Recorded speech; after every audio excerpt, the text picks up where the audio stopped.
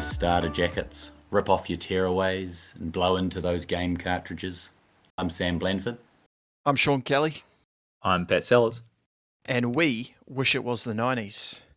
Episode 2 of the X-Men animated series run through. Today we cover Deadly Reunions, Captive Hearts, Cold Vengeance, Slave Island, and the Unstoppable Juggernaut. Sam, I believe you have some complaints about the episodes. Yes, Sean. I'm confused, befuddled as to why they are not in order on Disney+. So I believe there's two issues here. Issue 1 is that Disney Plus has done this for a lot of TV shows that they've posted. I believe there's been some complaints about some Simpsons episodes as well. And the second part is quite often with the X-Men animated series, episodes weren't released in order at the time because of recording, getting the right people in the booths and stuff like that. And they had a storyline, and then they couldn't release it in the order they wanted to. And children's Saturday morning cartoons, hard to notice. But you'd have to say, if the Unstoppable Juggernaut doesn't follow Slave Island, it really is messing with your viewing order. So has Disney Plus gone on release date? Is that what you're saying? No, a little bit, but they've also just mucked up heaps. It gets way worse when you get to season 3 and 4 and 5. Like, it's all over the place. I don't understand how that actually, like, surely they have been told that it's wrong and they can go in and change it. You'd think it'd be a big enough company. Yeah, like there must be someone working there, sometimes. And maybe it's a flex from them. Yeah, they don't care. They're raking in the millions. Yeah, they own everything. Yeah. They'll be sponsoring this podcast soon. Hopefully, and then this will be the last bad words we'll ever say about Disney. Yeah. In fact, I'd like to retract any negative comments about Disney right now. What an amazing outfit. I love Disney. I love that they have all these episodes out of order. I reckon it's better. Right. Shall we jump in? Yeah. Oh, yeah. We have some absolute rippers in terms of quotes and stuff out of these episodes as well. Yeah. Absolute dynamite. Yeah, full disclosure, me and Pat watched the first 3 together over nearly a month ago.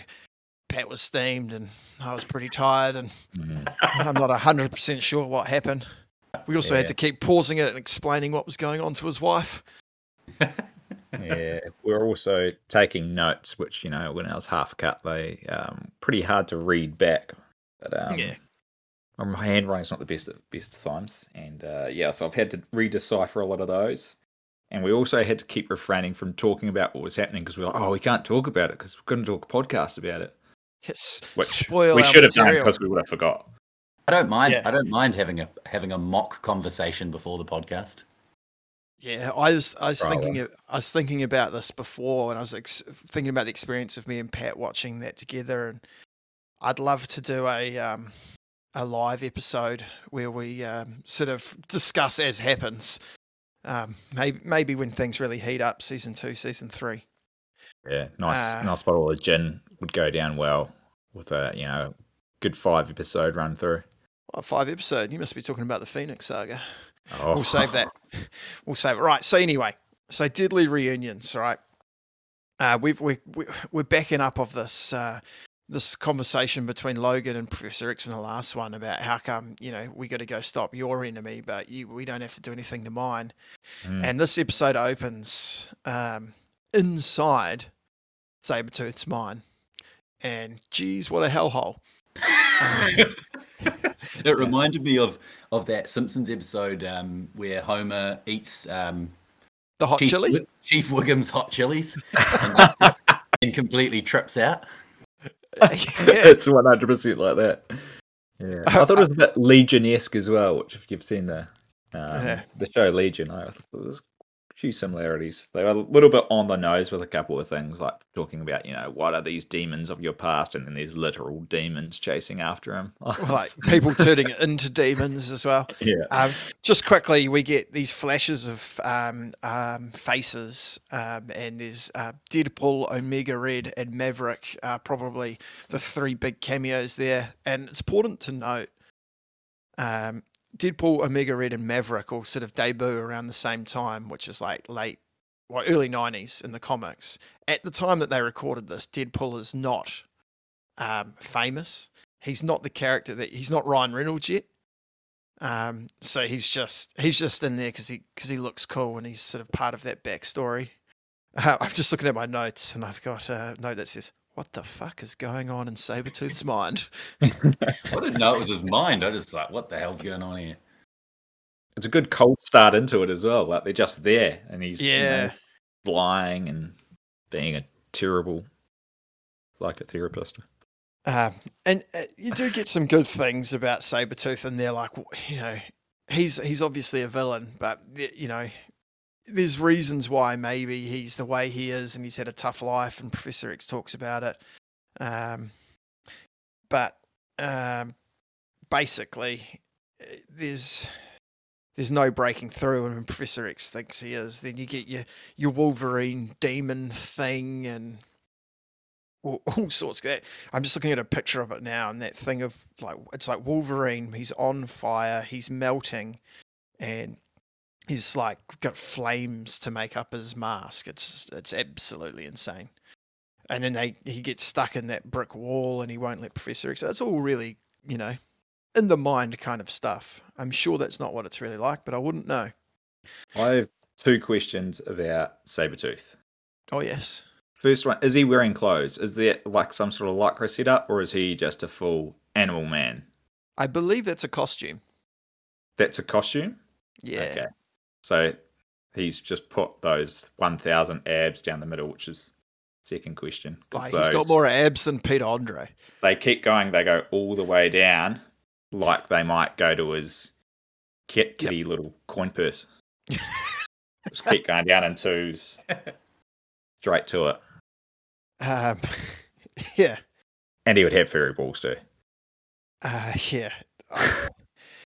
Yeah. Look, I've got a question here. Like, Sabretooth doesn't have any pupils. Oh. She's just all eye. They carried that on into the first movie as well. He had all white eyes. He did. Well, no, he had real big black pupils. Oh, was he all pupil? Yeah, like it. Yeah. So they get through this, and there's not much happening, and then we sort of get out of that, right? And then they're in Professor X's office, and Cyclops and Storm and Wolverine are yarning, and I think Wolverine might be drinking a beer. I've got Wolverine, aka Meg Griffin, uses his powers to open a can of pop/soda. So I don't know whether it could be a beer. Yeah, and we get the I had similar notes. We get this sort of explanation about Professor X and Magneto's background that Magneto believes in the next stage in human evolution. And mutants are destined to rule the world, and that's something that has existed for a long time and still exists today in the X-Men trope.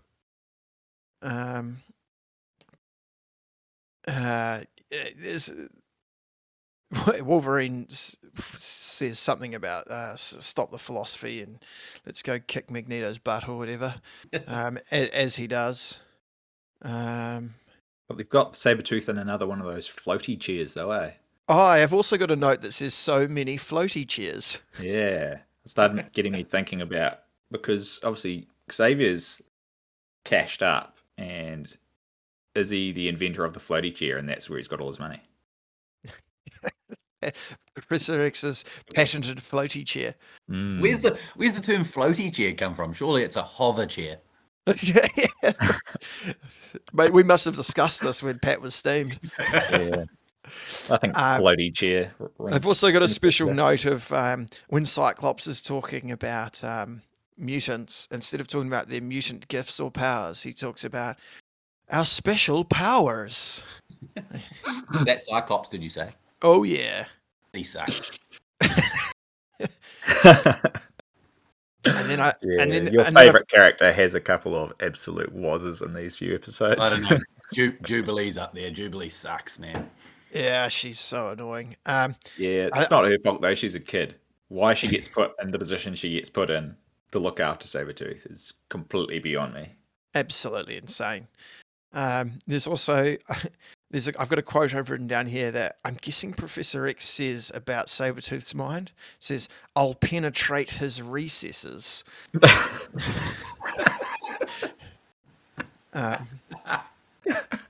And there's that mint part where Wolverine gets a bit wild up and Cyclops just gives him a light pat on the back. Has Wolverine left yet? Like just in a huff? When does he leave in a huff? Is it in that meeting? Pretty soon after that, I'm from memory. Yeah. Yeah. Sure it is. It is. Yeah, it's just before they find out that Cerebro detects that Magneto's attacking a chemical plant. Another classic comic book trope: chemical plants. I like it. Magneto is such a good villain. Oh, isn't he just phenomenal? I keep it right. My notes continuously say the same things. It's just how mint is Magneto. I whip Magneto. I've got. He's good. The voice actor's good too. Yeah. We've got a drink. Pat said something about a voice actor. I'm surprised you haven't mentioned Sabretooth voice actor because I wrote that down. He's so aggressive. He is so snarly. Definitely a lunatic. Cyclops was right. Every time he enters a scene, it's just that. That was bang on. It was bang on. I love that when it comes out that Magneto's attacked a chemical plant, Professor X instantly thinks that it's about him. He's like, he's doing it to draw me out. Maybe not. But I mean, of all the characters I've got beef with, I think Professor X is my biggest concern for the X-Men. Yeah, he's got to be the main bad guy, doesn't he? Yeah, he could well be. I also love the fact that they're running off to the X-Jet, and you get a montage of them jumping on the X-Jet and it taking off, and the theme song just kicks in. Well, no, I wasn't listening to the theme song because the jet seems to come out of like some cliff over the ocean. Yeah. I remember when Jubilee got dropped off, it was just like residential Detroit. No, that's where that's where the secret Sentinel plant was. It was residential somewhere. It's upstate New York in a place called Winchester or Westchester. Westchester. There's not many cliffs around there, I would say. Wouldn't have thought so. The X-Men's hideout does seem like a bad guy's hideout. Well, got a lot of evil about it. Their main strategy room is called the War Room. They train in the Danger Room. Yeah. Right. So they go in and they find Magneto. Oh, sorry, we get a little scene of Magneto in his hideout before that, and he flips through a map trying to work out where Xavier will expect him, and supposes the metrochemical plant would be as good a place as any because it's populated by humans, which would make great bait. So anyway, they're off, and Magneto is just absolutely wrecking the place, and they go in, and I've got this note somewhere that Rogue, Cyclops, and Storm get absolutely rolled by Magneto. They do. Storm gets a pile of bricks on her and cue the claustrophobia. That'll come up again. And there's, I think, as someone who hasn't watched this before, I don't think it was apparent what Rogue's, I was about to call her Vogue, what Rogue's power was. So Rogue can absorb other powers. Yeah, she gets the powers and the memories. Okay, that makes a lot more sense now. Yeah, so I think there was a brief backstory to her in one of the first episodes where she talks about the first boy she ever kissed ended up in a coma. And she gets haunted by his memories for a while. There's definitely more Rogue backstories coming up. By coming up, I mean somewhere in the next 5 seasons. She does an absolutely terrible job getting hold of Cyclops' powers in that scene when she has to resuscitate him. It's like, how do I turn these off? He's like, close your eyes. Oh. That doesn't make sense. So Cyclops just walks around blind until he wants to use powers. So here's the glasses.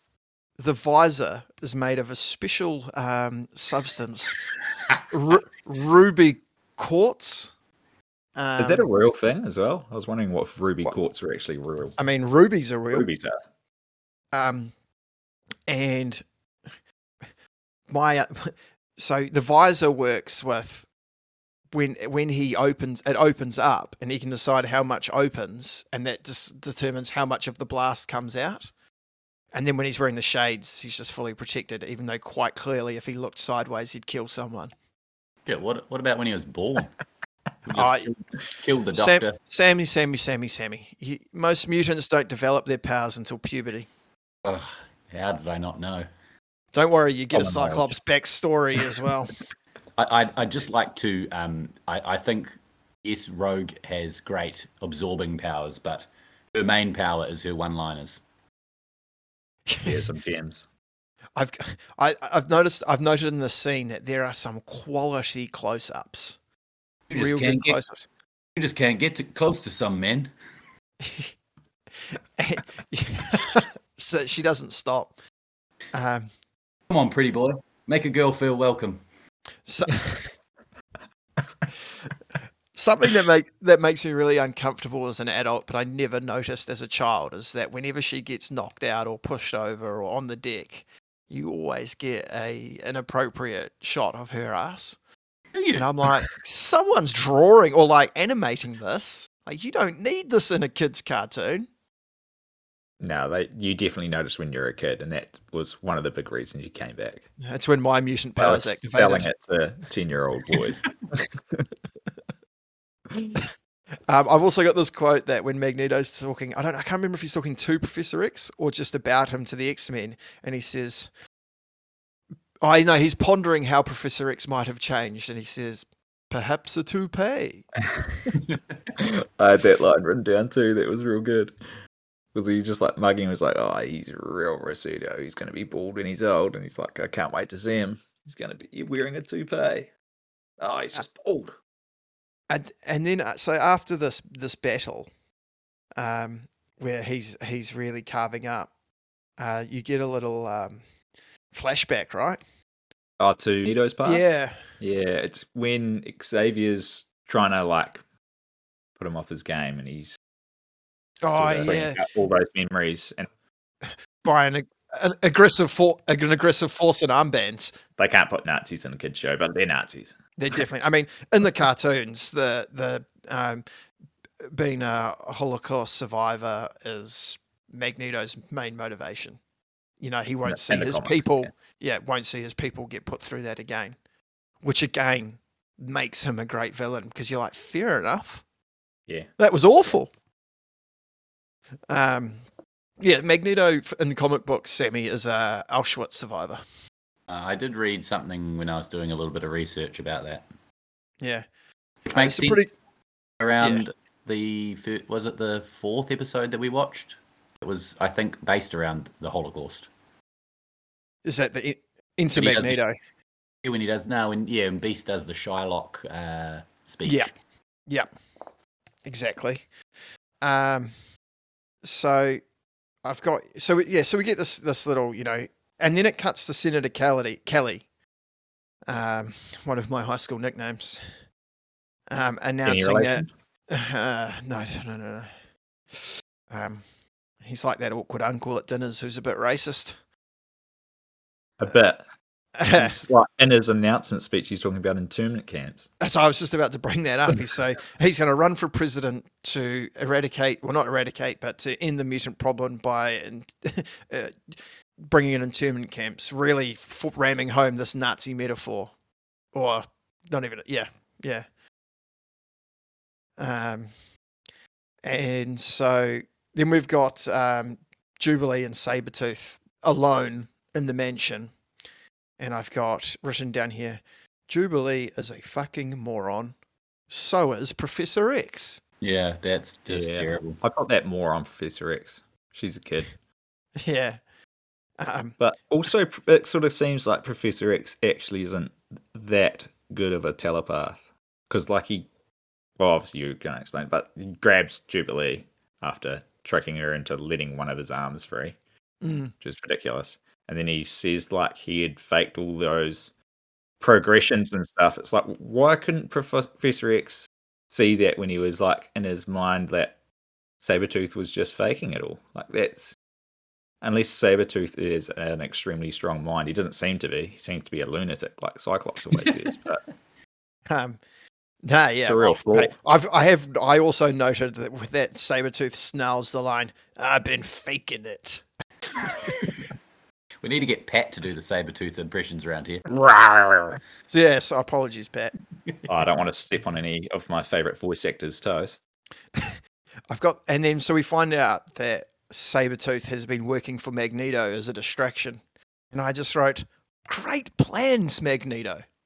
That's great. He even Sabretooth even says, and I won't do the voice because I don't want to upset Pat or Pat's favourite voice actors.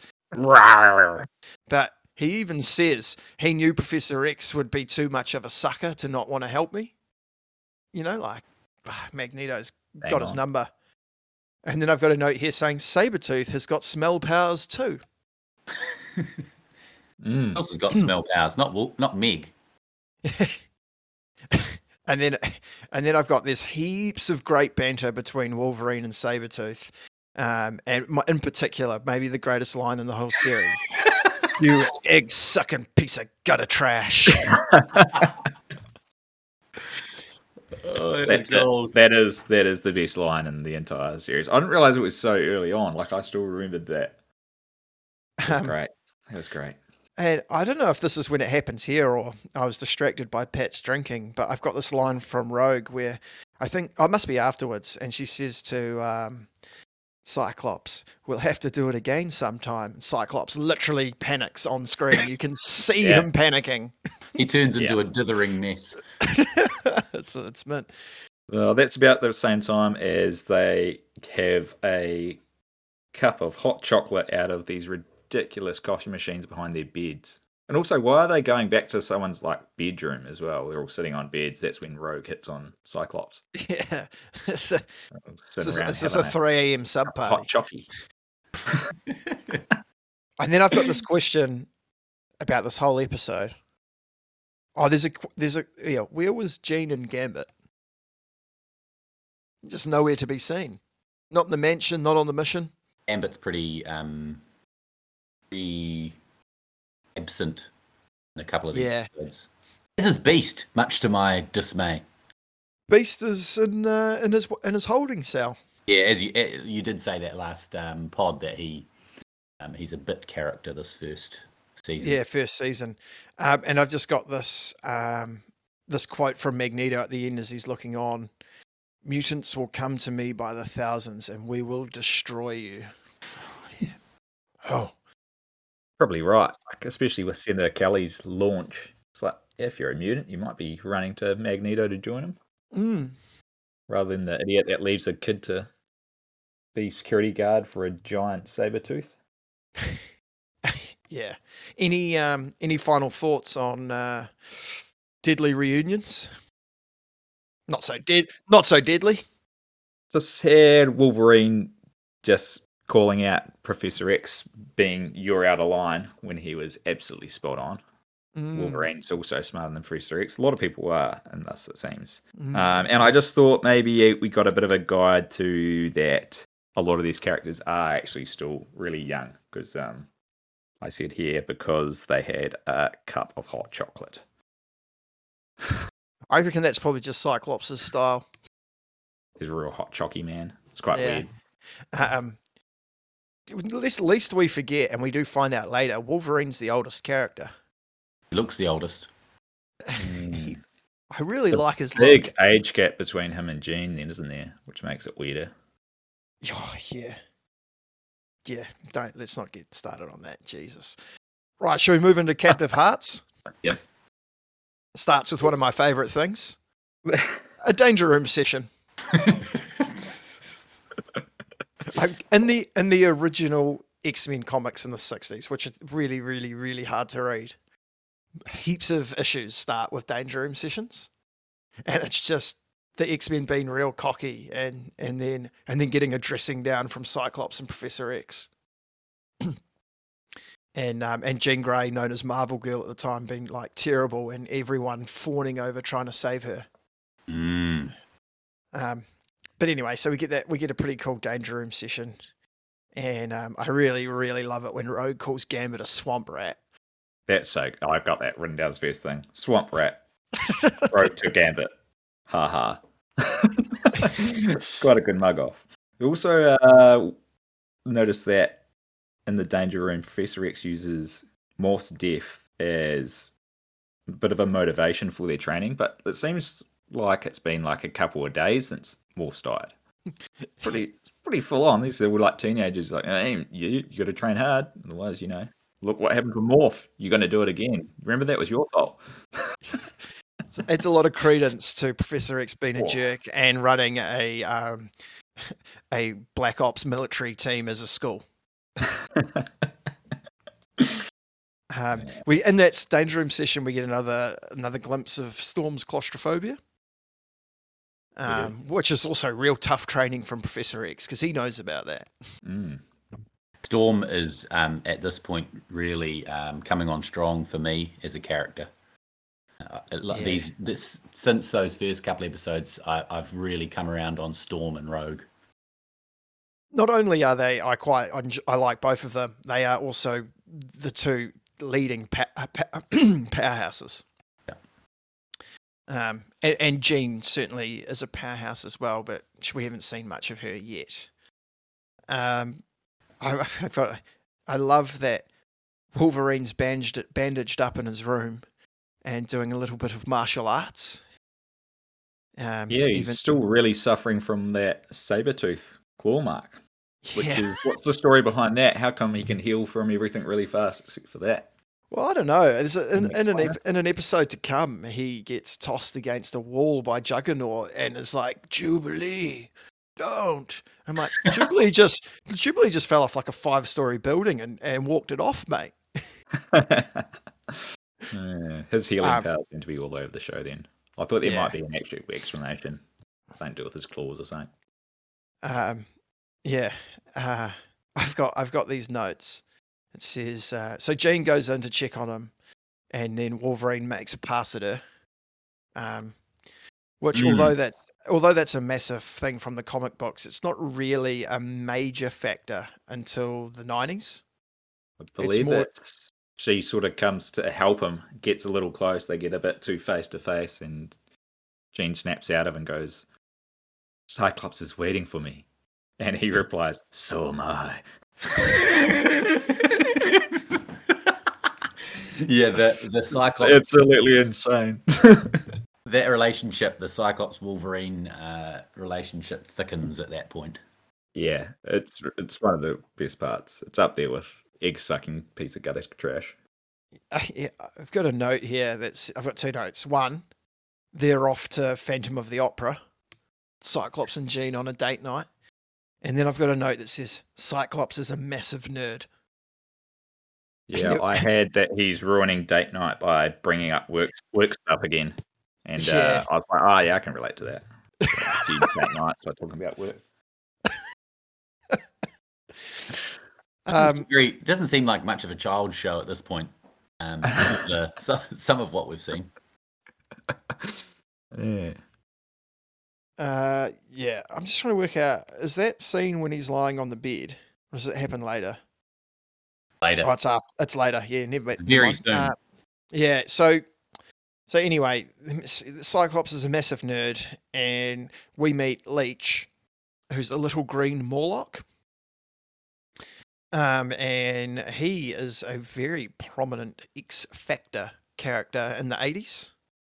And his mutant power, in the cartoon, he can clearly levitate things with his mind, which I've never seen before. But in the comic books, whenever you get too close to him, your powers don't work.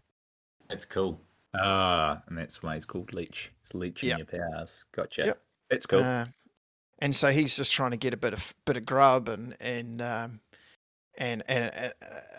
bunch of bigots turn on him. Just a note here that says, it's nice to see Jean do something.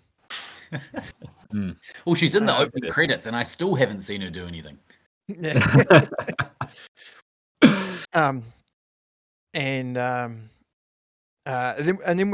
So there's this altercation, right?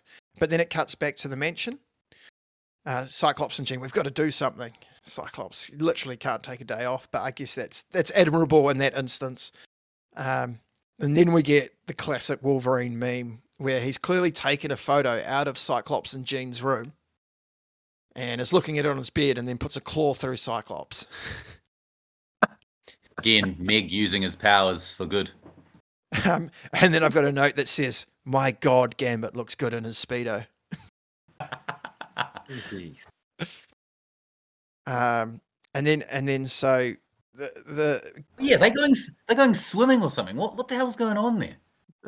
And sometimes the jet comes out. Oh no, that's from after underneath a basketball court. But there's a pool somewhere near the cliff. Yeah, or maybe they went off the cliff. And then so we've seen the old Ma Higgins mutant.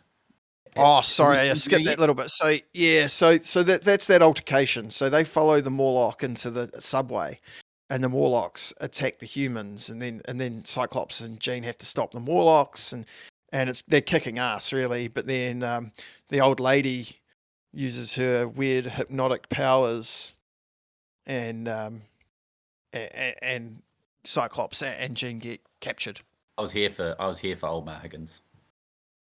Well, as it comes out later, we'll talk about it when we get there, about the Morlocks and why she's an anomaly within that group. Yeah. So we get to meet Callisto, and she's the leader of the Morlocks. The Morlocks are a big part of the 80s, she is creepy as fuck. This is not a child's show. I need a companion to provide me with an ear. But she puts that explainer of like the Morlocks all living under the sewers because they're the mutants that can't pass off as humans in day-to-day life. But at least half of them could. Like some of them, it's just like, you got a strange haircut, and then the old lady's just an old lady. Yeah, Callisto's fine. Callisto looks more like a normal female than any of the other like starring role females. She's certainly more proportionate. But anyway, all too yucky to live in society, so in the sewers. Yeah, you're so yucky. Real yucky sewer mutants. And so she's making this weird play to make Cyclops her man. And the she's X-Men... aggressive about it too. Yeah. I didn't think he was going to get an option there for a while. Yeah. And so, we'll skip ahead a little bit. The X-Men find out that they're down there. Well, they go looking and go on to save them.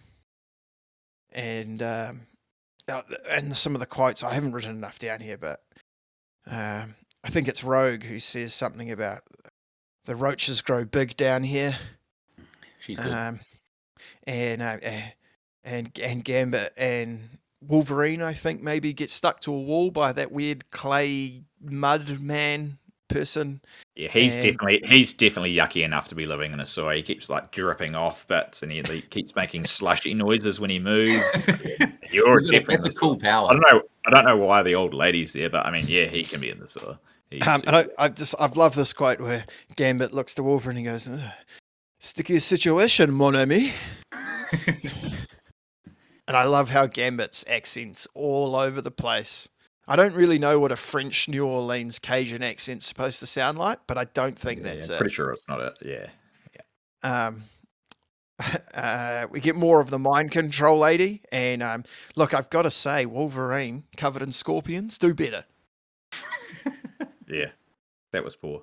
Get him off of me! Meg saves the day in the end, though, doesn't he? Of course he does. Oh, one note I had was Cyclops, when he's out, he's just got normal sunglasses on. Yeah, they're not red They're ones. not red. I reckon that's an animation error. Okay. Because they are usually red.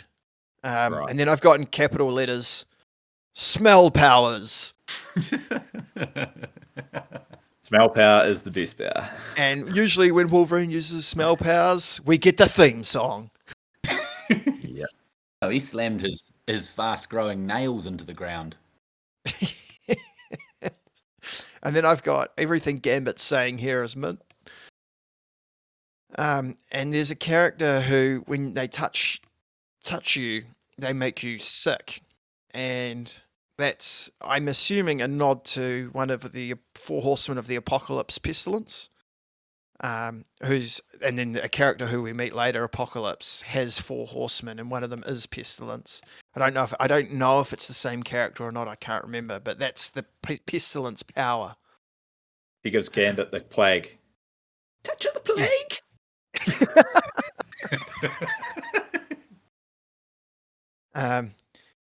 Yeah, and I think Rogue has to get Gambit out of there, doesn't she? Storm takes control of the situation, which is also mint. Oh, I suppose we've skipped that part. You're right. Wolverine realizes using his smell powers that it's not who it's like a morph type character, right? They switched out Scotty. Yeah, boy. Scotty. Don't. And then so we get somehow Storm knows the Morlock rules and challenges Callisto to a non-powered fight to lead the Morlocks, which is directly from the comic books, except at the time Storm doesn't have powers. She's been depowered. As we know, well, as we know in the comics at least, Storm grew up in Cairo and is quite the fighter. She was scrapping before she had mutant powers. So I've written here, Storm vs. Callisto, classic X-Men stuff, except the lightsabers. I like them. There's good inclusion. And then I've got, does Callisto have powers? Good question. I also have that question. As her, if she does, I don't know what they are. I believe her mutant power is horniness. Having one eye. Who says, I don't know who says it. Who says, throw those slugs off and let's get out of this puke hole? That sounds like something Wolverine would say. Yeah, I think it's Wolverine. And then I've just got this last note of Jean looking into Scott's, because Scott's powers don't work down there because sometimes he's powered by the sun and sometimes he's not. And she talks about his beautiful eyes. It's tough for Wolverine. I forgot to... There was one part where Ma Higgins controls Jean and makes her think that she's a child and that Ma Higgins is her mum. And I'm definitely not doing that voice. It's the most disgusting thing. It's way worse than any of the Morlocks, is that weird, like, little kid voice that Jean puts on. Haunting.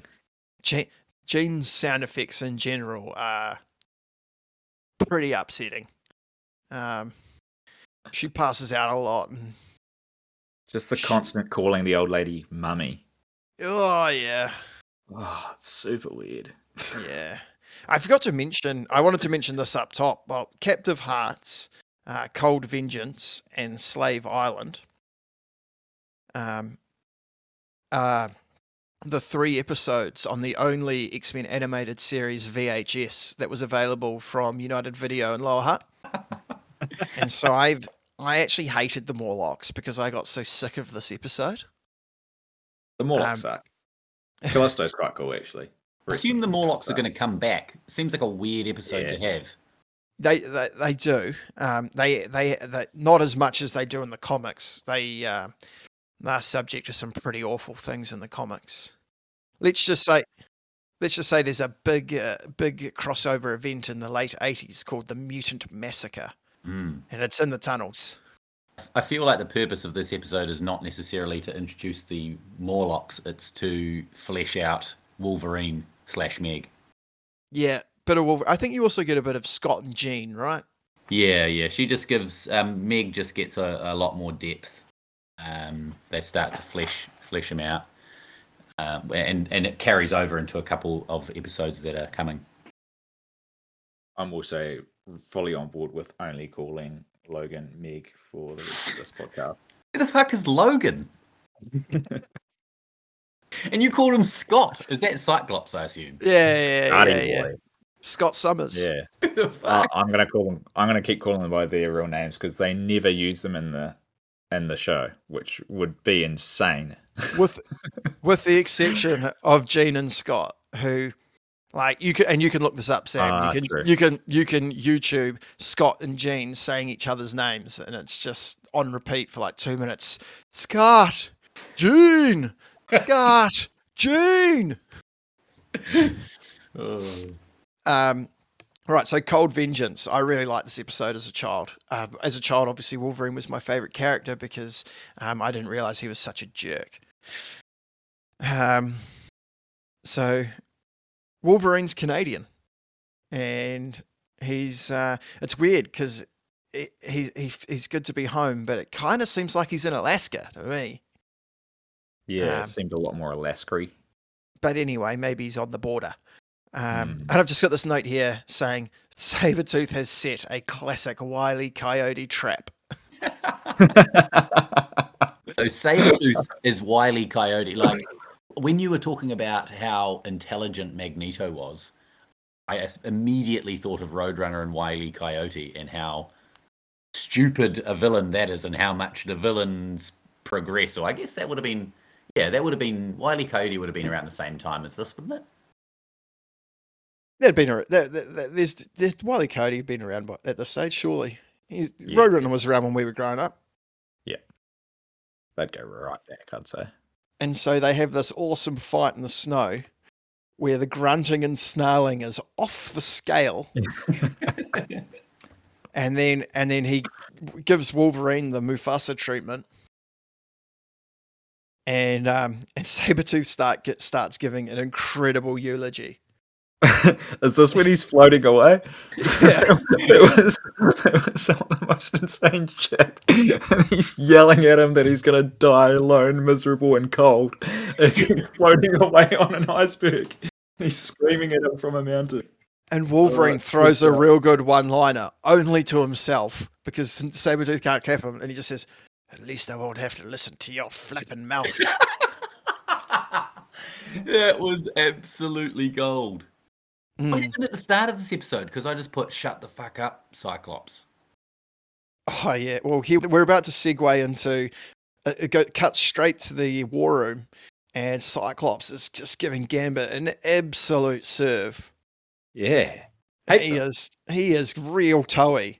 And then Professor X comes in and he's like, "What's going on here?" And Cyclops is just like, "I just didn't think it was a good idea for Gambit to be spreading unfounded rumors." It's like, bro, you were off your rocker. And I've just got Cyclops, try to relax a little. He's having a really off day.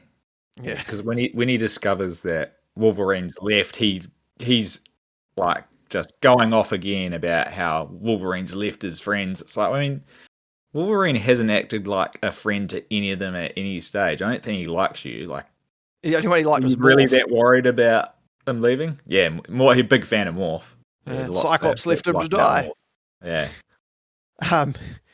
It just cracks me up how Professor X is like Gambit explains. So like, there's this island that Genosha, which is a massive part of the comics as well, that's welcoming mutants, and you know it's a beach resort, and mutants are welcome there, and Gambit's real defensive because he's just like, a friend told him.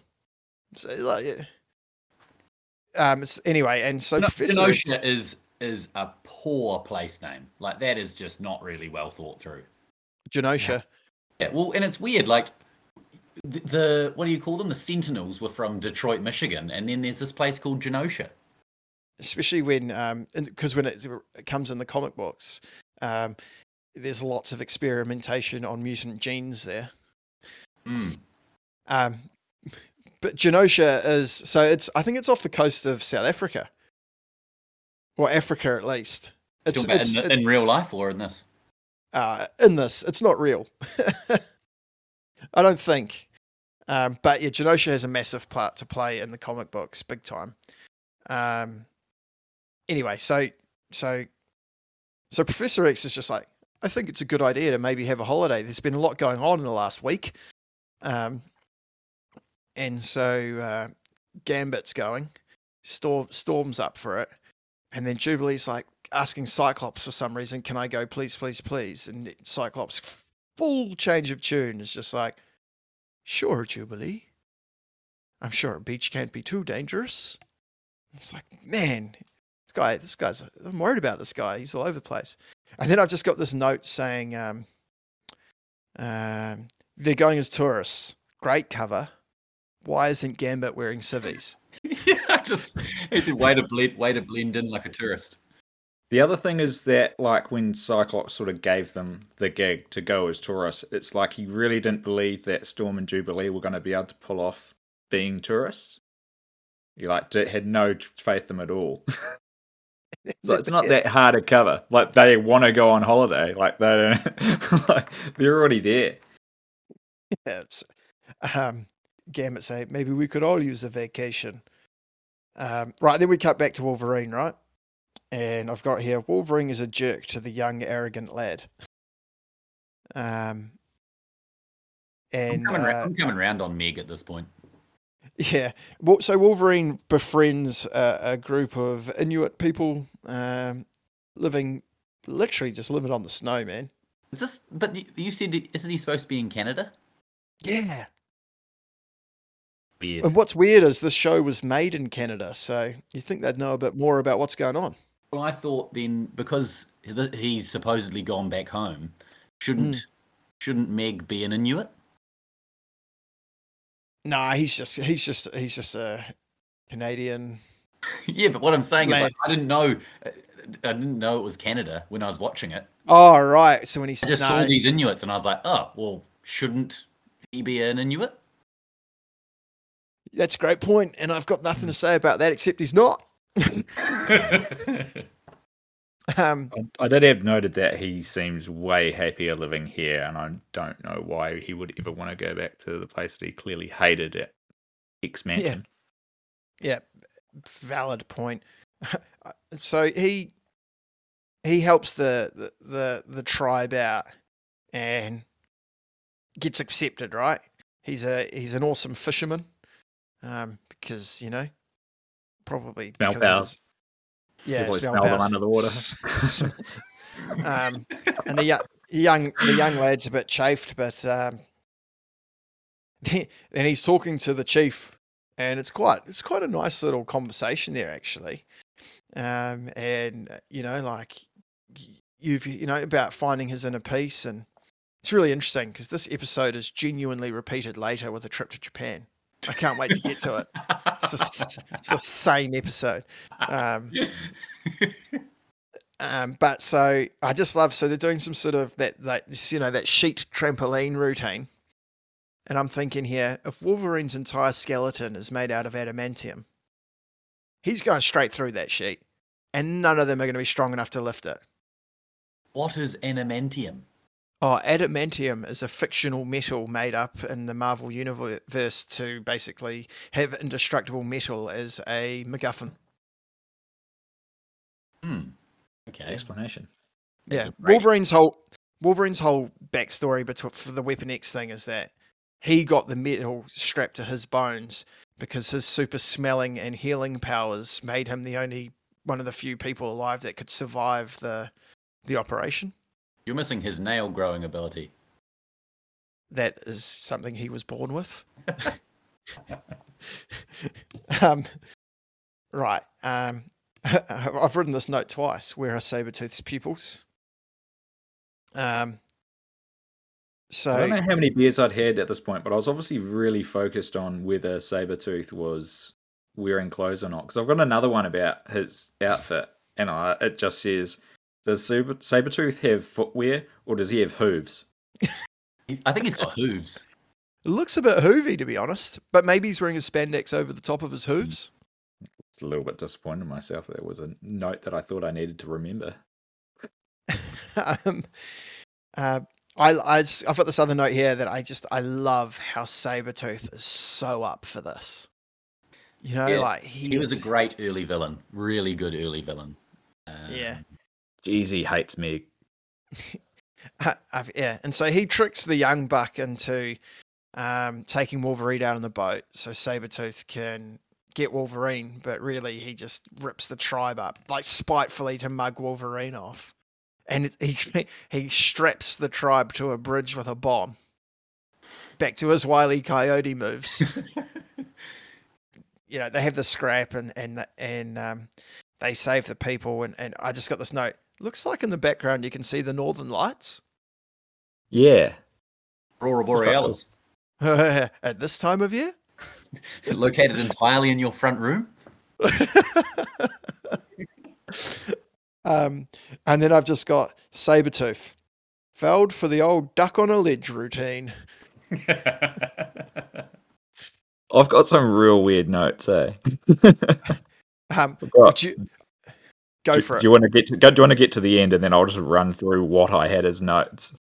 All I've got left is he's talking to the chief again, and Wolverine gets really sentimental and says, "You called me friend," and then the episode finishes with. The episode finishes in Genosha. So, do you have notes on Genosha, Pat, or do you want to unleash your notes now? I do have one that relates to that, and it says Jubilee and Storm are nailing being tourists. What was Cyclops so worried about?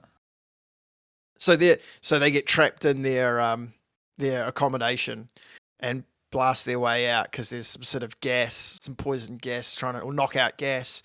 And I've just got this note that says bloody Sentinels.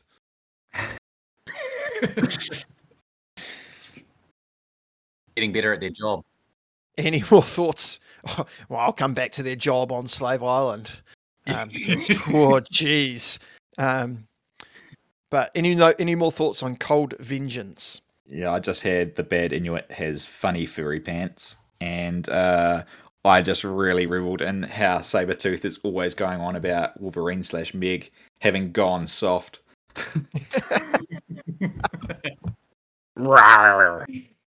Yeah, it annoys me he doesn't call him Runt heaps, because that's his nickname for him in the comics, Runt. Yeah, that'd be cool. Yeah, because he's just very short. He's like 5'4".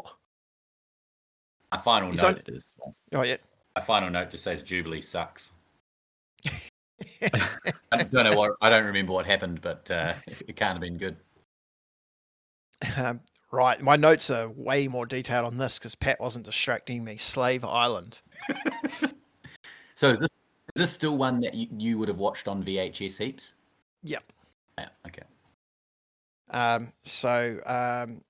We've got they're in a prison camp of sorts. They're wearing inhibitor collars, which are from the comics, which take away your mutant power. And the general has a classic army voice. Great voice acting. Storm, as soon as their collars get deactivated, so they can use their mutant powers to build a dam.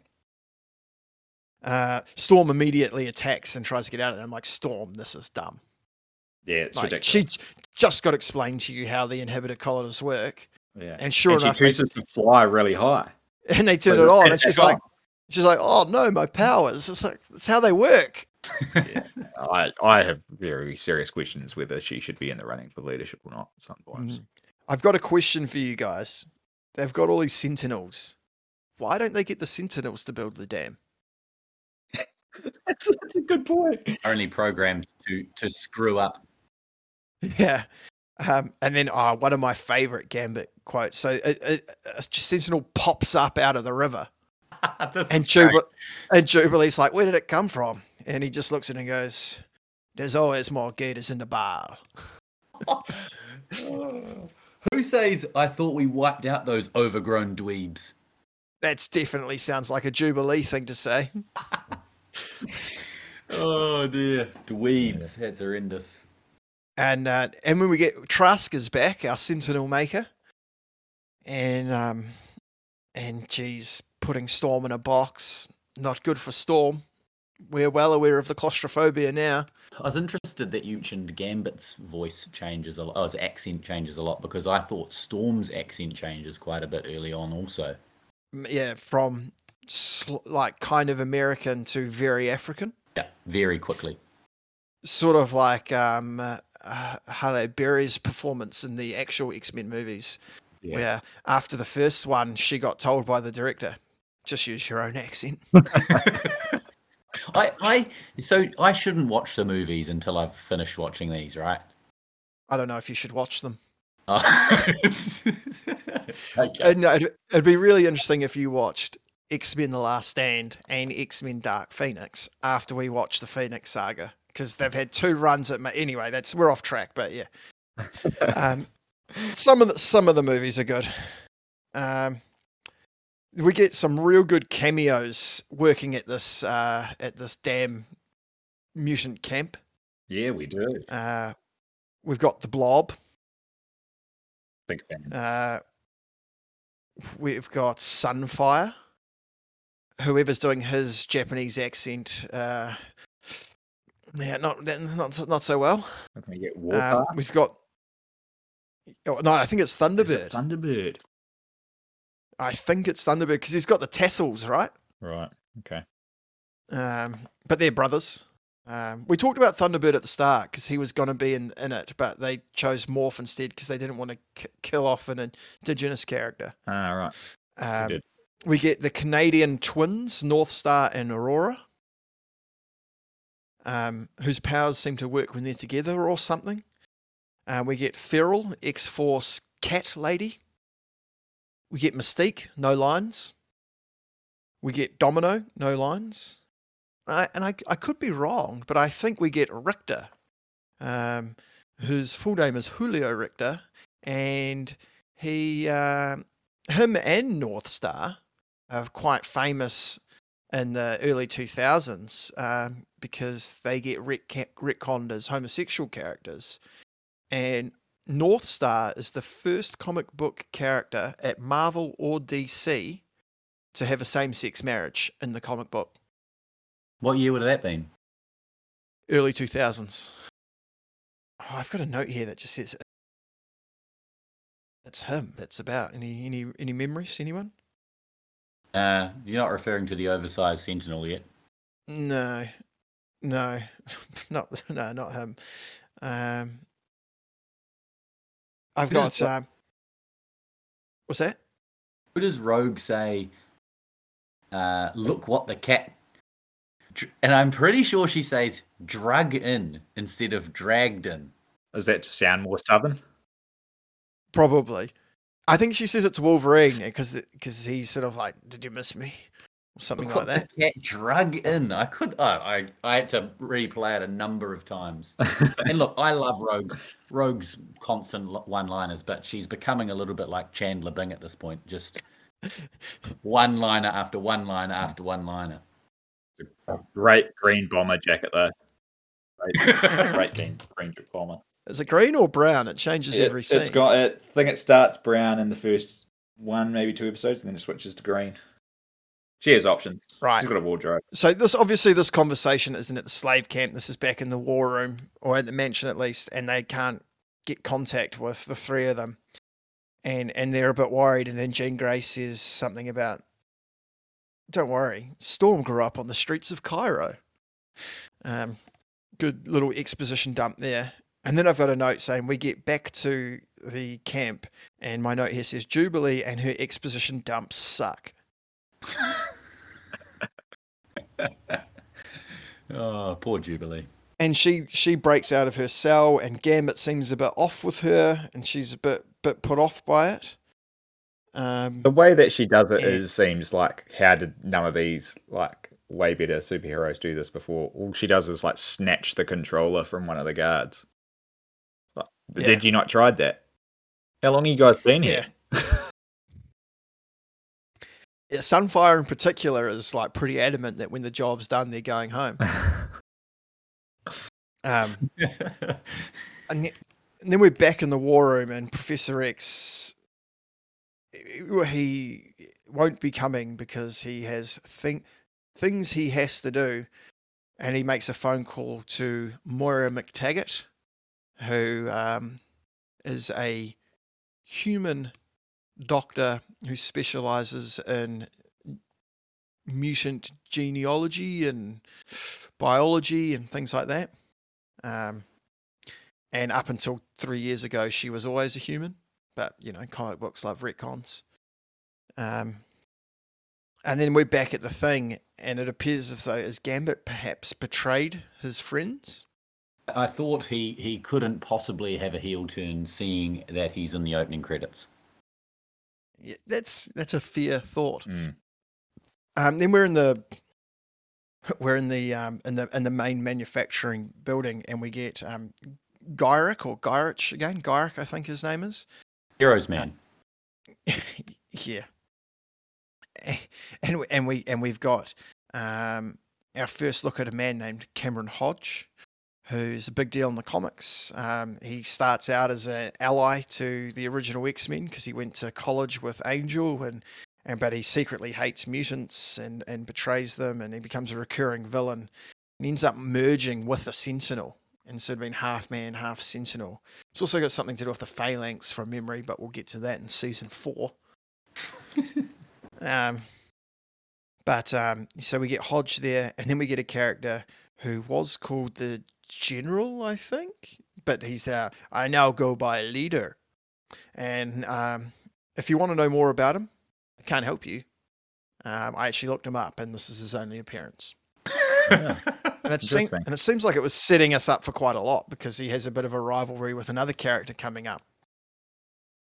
So Gambit is the betrayer, right? And this is where we see Master Mold for the first time. Master Mold, definitely from the comics, a way bigger Sentinel that builds Sentinels inside himself. Although his side seems to vary scene to scene, like, depending on who's standing so close. Is that his only job? In this series, he comes up again, so I won't spoil Master Mold. Did the name Master Mold come up in the show? Did that? I thought they called it the Master Mold. Okay. Yeah, I believe they do.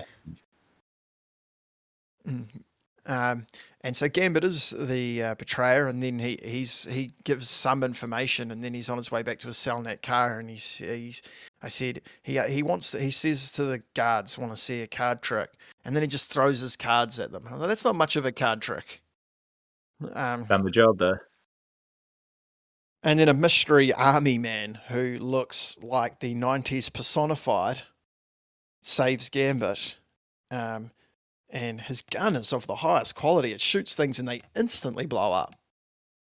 And then we get an exposition dump on him and say, his name is Cable.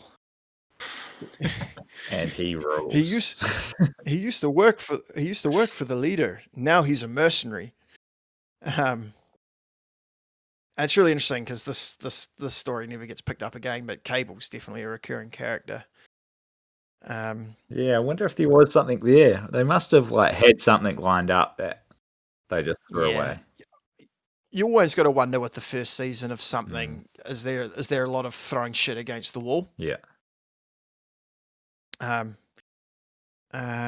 then Gambit does save them. He gets Storm and Jubilee out of those little boxes, and Jubilee calls him a jerk, and then they've got to take off. And Gambit just picks Jubilee up and they're running. For some reason, he doesn't put her down. And then to throw salt into Jubilee's wounds, he says, "How do you sweat so much and not lose weight, Petit?" Are they being shot at? Yeah, I think so. The shooting grunts are doing a worse job than the Sentinels at that point. Yeah. I like, this is a thing that's in the Spider-Man animated series, and I think in the Batman animated series. Can't have real guns. So all of the weapons shoot lasers. Yeah, they also choose different words for like killing as well, which is real funny because they always talk about he's destroying him. And being destroyed sounds way worse than being killed. I've just got another line, another mint line from Gambit when he gets comes across another Sentinel and he just says, "Monsieur Sentinel." Gambit's all over the shit. I've seen in here for some reason whenever Storm is doing exposition and using her, especially when she does exposition to use her powers, I summon the full power of the storm. I'm like, this is mint. This is the exposition I want. And this is my favorite part of this episode. The dam's breaking, the water's coming in, the X-Men have saved the day, and all the people they freed take off. They're like, no, we're out of here. But so we're back in the Master Mold room, and he gets up to escape and just turns around and goes, "Oh no, I'm still plugged in." And he's you also get a scene of him making another Sentinel, and he kind of operates like a 90s printer. It kind of flips out the middle and then just comes like straight out. Quite good. It's a weird, like, more human-sized Sentinel. I quite liked it. Yeah. Maybe. Why do they want more Sentinels? To round up more mutants to build their dams that the Sentinels would be way better at building. I guess the creator needed more robot violence as opposed to human-on-human violence or mutant-on-human violence. Something that Wolverine/Meg can actually use his claws in. I'll tell you something very interesting that they probably should have tapped into in this series. In the 90s, you had to pay, look, I'm going to get this wrong, but some sort of tax or some sort of money to make dolls that were humans.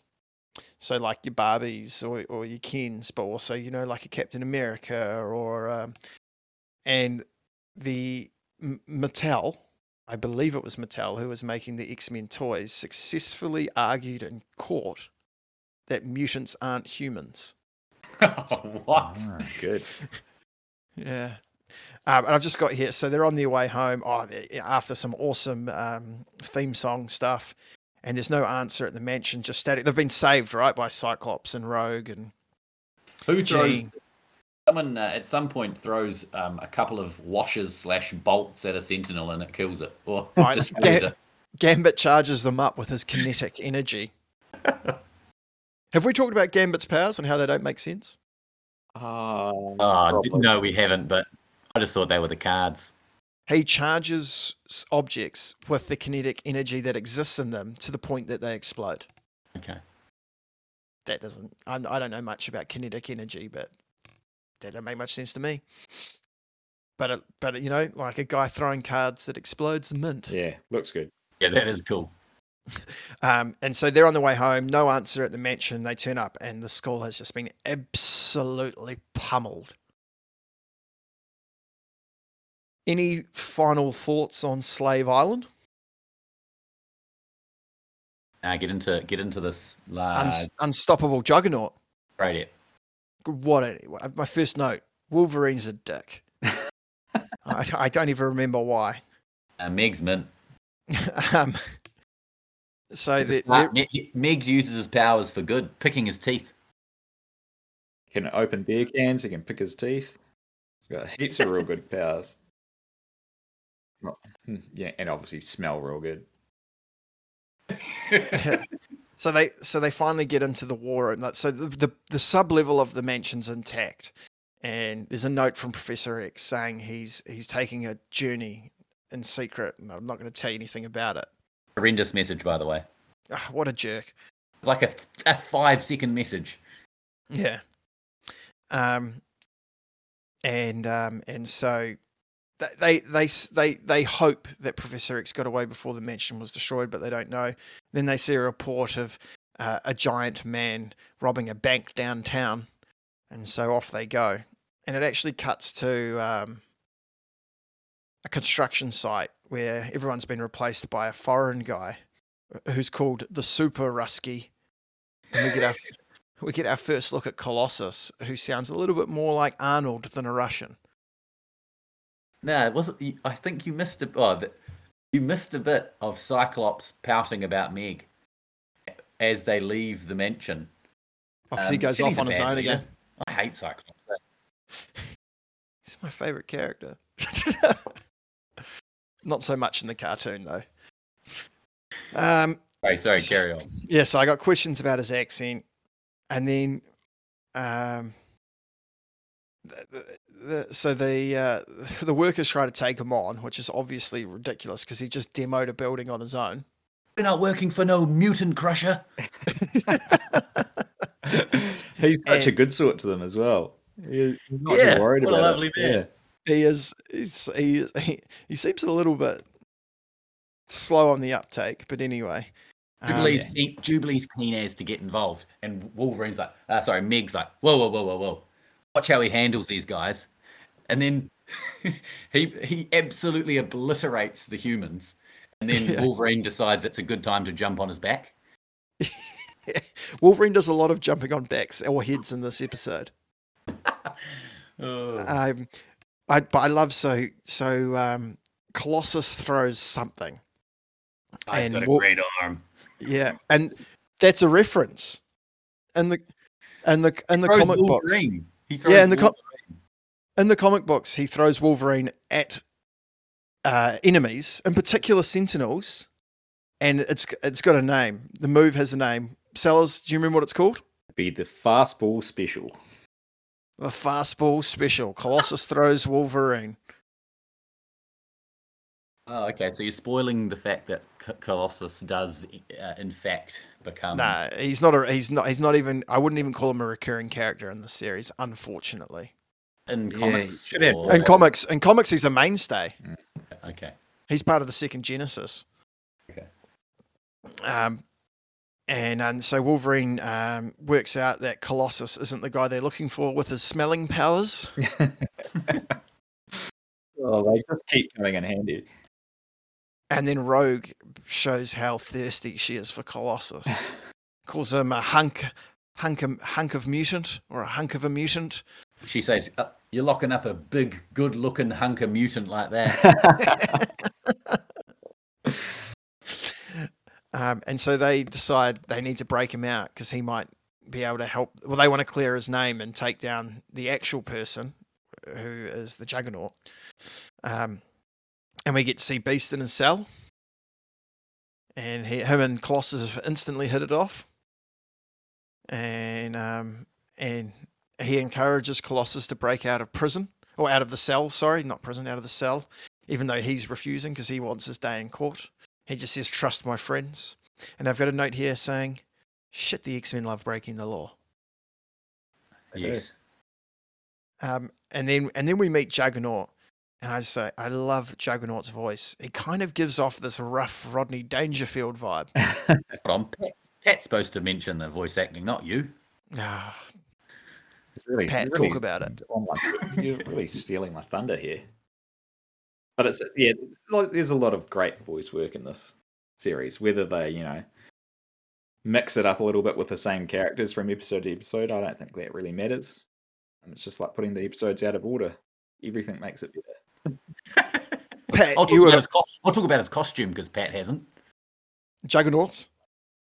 Juggernauts. No, I didn't like it very much. He looked like Norman the man-eating shark. Have you read that book? No.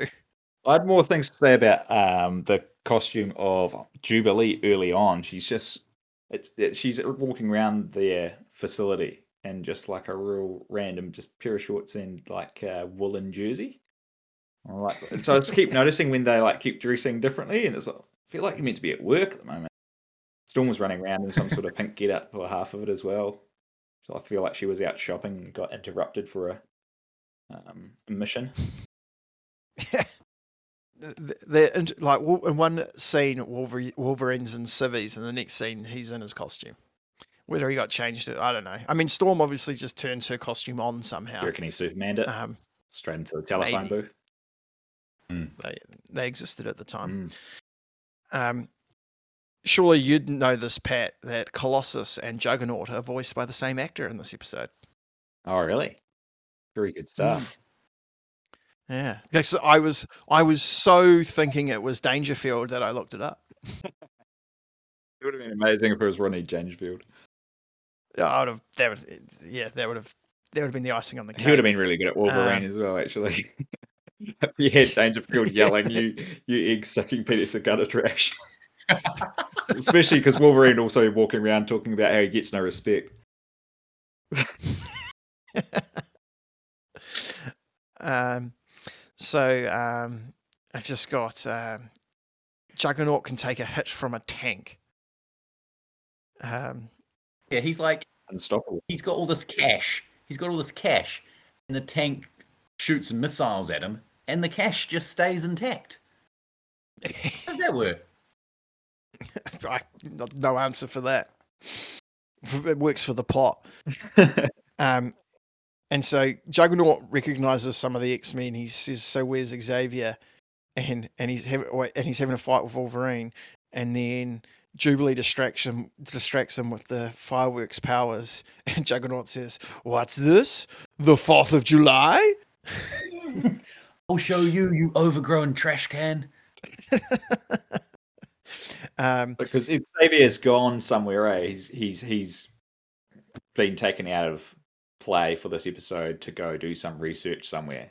But the only thing I noticed is when he tells him he's already gone, and then he video calls in with this big floating head video call machine, which was another pretty cool piece of tech to go along with the floaty chairs that he's obviously built his empire on. Hover chairs, Pat. Hover chairs. Floaty. So the rest of the X-Men engage with Juggernaut, and Colossus says something about why would a mutant turn on other mutants, and Juggernaut's, "I'm not a mutant. My powers are magical." Which they are. Find out a lot more later on. And then he calls them mutant wimps. Wimps and it was better than dweebs. And then I've written here, at this point, I noticed Colossus's excellent pair of loafers. Pat didn't. I did notice it, but the only thing is, how small is Juggernaut's head? If you look at the size of his body and where that helmet comes down, the top of his forehead must be in line with his shoulders. Search up Norman the Great Man-Eating Shark. I'm gonna do that right now. Yeah, I'm doing it too. I'm surprised you didn't notice he had loafers or hooves. So doesn't Cyclops here again mug off Meg? Norman's really hard to look at, for the record. I wrote that down as well about Cyclops having a dig, but also the plan works. The plan is, well, I suppose it's so the plan, and this is also classic comic book, like Juggernaut's in one of the first 10, 15 issues of X-Men, and this is how they beat him in that. They get the lid off, but I think it's Professor X who does the brain melting. But so they all take turns at getting him off balance and blah, blah, blah. And Rogue tries to absorb his powers, but that's no good. And then Jean pretty much mind wipes him. What the hell happened to Rogue there? I think just because Juggernaut's full of magical energies and stuff like that, it's all a bit too much for her.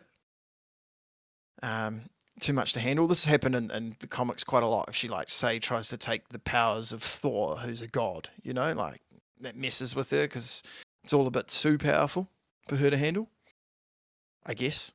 I mean, it's just plot convenience. Another nice to see Jean do something again with an immoral mind wipe. Men in Black light. But I love when Juggernaut comes to and he's sort of stumbling down the road and he says, "Oh, gotta watch those late night parties." And then Wolverine says something to the team about how there is something to this wimpy teamwork garbage. There's heaps of wimp talk, eh? Juggernaut's always calling them mutant wimps.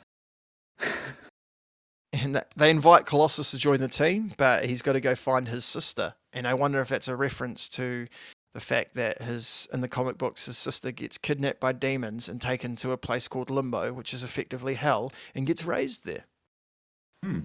Ilyana. Also, fun fact for Colossus, his name is Pyotr Rasputin, and he is of the Rasputin line. Really? Oh, yeah. Really adding depth to Colossus there. He's a great character. And she was in this more. Yeah. And that's my notes on the Unstoppable Juggernaut finished. So any final thoughts? One, I think right at the end, Wolverine's talking to Jubilee, and he's like, and she says, he says, something about you never realise how much he missed the place. And she said it's the first place that she really could feel like she could call home. I felt like she really mugged off those adopted parents that she left high and dry, and she still hasn't gone back to visit, by the way. For all intents and purposes, it may have been a fortnight since she moved there as well. Like, things are happening pretty quickly here. Or so it would seem.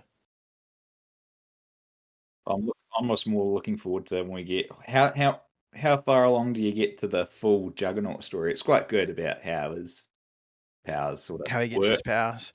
Let me have a look. It's got I know the name of it, so something about Sidorak, the powers of Sidorak or something. Yeah, I think it's just called. There's one called The Juggernaut Returns. That's season 3. I think that might be it. But yeah, you get the full backstory. You get a little look at Charles and the Juggernaut, or Kane Marco's time together serving in Korea, or was it Vietnam? I think it's Korea. And you get a little nod in this episode to the fact, because when Rogue's spazzing out, she's saying stuff about Juggernaut and about how Juggernaut and Charles are stepbrothers. That gets fleshed out a lot more later. I'm from my perspective, without having these conversations, I reckon I'd find it quite difficult to be following the story. I wonder if you're not supposed to know that, though. Like, yeah, you probably just pick it up later down the track. You're like, oh, that's what they were talking about earlier on. That's what I'm hoping. Like, the Morlocks were just like a random thing that happened in an episode, and it basically took the whole episode. And then they've gone to, what was that place called? Genosha.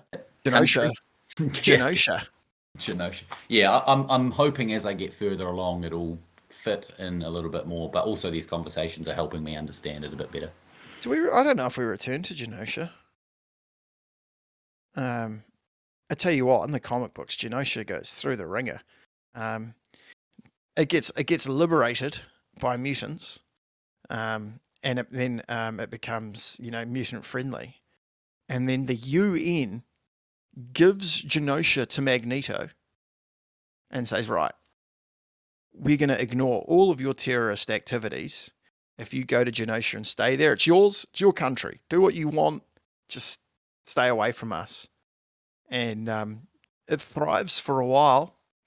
And then to cut a convoluted story short, a psychic, Charles Xavier's twin from the womb, who he killed in the womb psychically, manifests herself as a human and sends 1,000 Sentinels to destroy Genosha. It's madness. It's something like 20 million mutants get killed.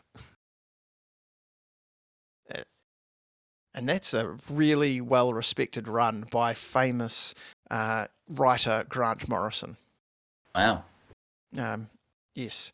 So, tell us what we're going through next. What order are we watching these episodes? Episode 3 will kick off with The Cure. Is where I think Disney Plus was gonna send us next. They put about 4 episodes before this one, I think. Yeah. And then we've got Come the Apocalypse. And then we get a 2-parter, absolute banger, Days of Future Past. And then we get the last episode of season. I think that's where we get to see Meg call any time travelers time jockeys, which is great. And calling heaps of people rookie. Yeah, he's not making any more friends. Lost is the one and only one. He's done. And then the last episode of the season and of our episode 3 is the final decision. We'll put them in the show notes when we figure out how to do show notes. Yeah. So should we do our well-practiced sign-off? I will say I looked up that Norman the Shark as well, and oh my god, I'm not going to be sleeping tonight. That was bizarre. He's got a real weird circly head, Yeah. Well, the features are smushed into one part of it. Looks like the head of a bullet. Oh no. Pat, do you remember the sign-off? Not at all.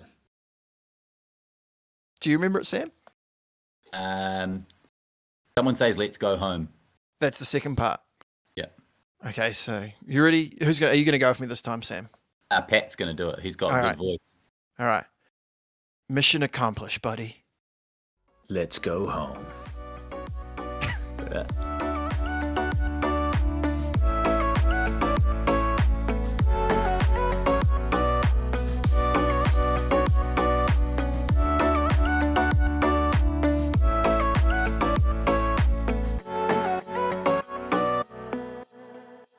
Rawr.